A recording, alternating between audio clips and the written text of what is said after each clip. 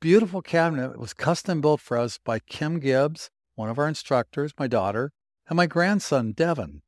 And it's just amazing because they built it custom. So all of our equipment fits in and TV and everything. And so we're really pleased that they did this. And I just love our studios in Astoria and in Owaco, Washington.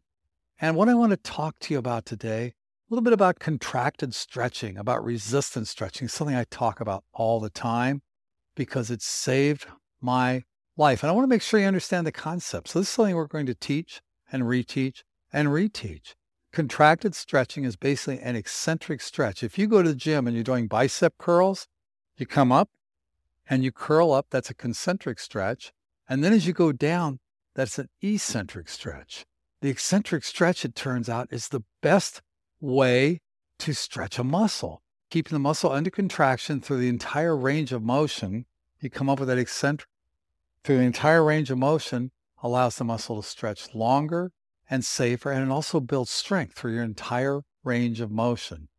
That is so important because as we age, as we get older, let's say you're on some ice and you do the splits and your inner thigh muscles and your hips go out because they're not strong enough or flexible enough. What we're doing with resistance stretching, we're actually creating flexibility, but strong flexibility.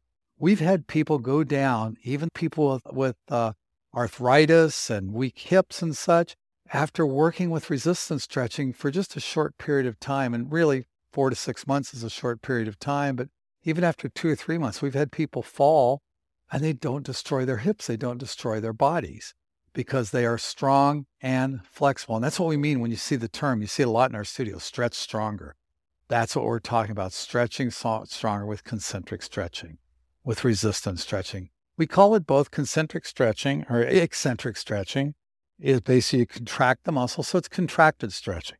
You contract the muscle and then you stretch it. See, I'm pushing my hand up and this hand's got to really work to push it down. So we're getting a really nice stretch on the biceps. One more thing. The reason you can't do a contracted stretch in the gym, now you can. I mean, you can come up.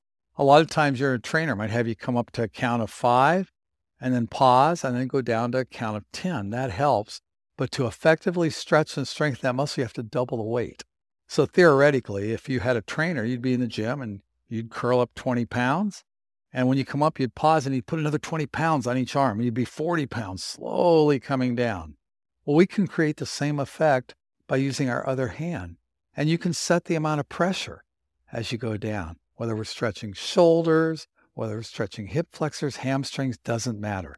So the contracted stretching, the eccentric stretching, the resistance stretching, all the same thing, just different terms for the same thing. Those are the money in the bank stretches. Those are what are going to help you age strong, going to protect yourself, probably keep you from having knee surgery, having hip surgery, even shoulders. So that's it. I hear I've got a phone call, so I'm going to go answer that right now. So till I talk to you next time, move well, stay healthy, and be happy.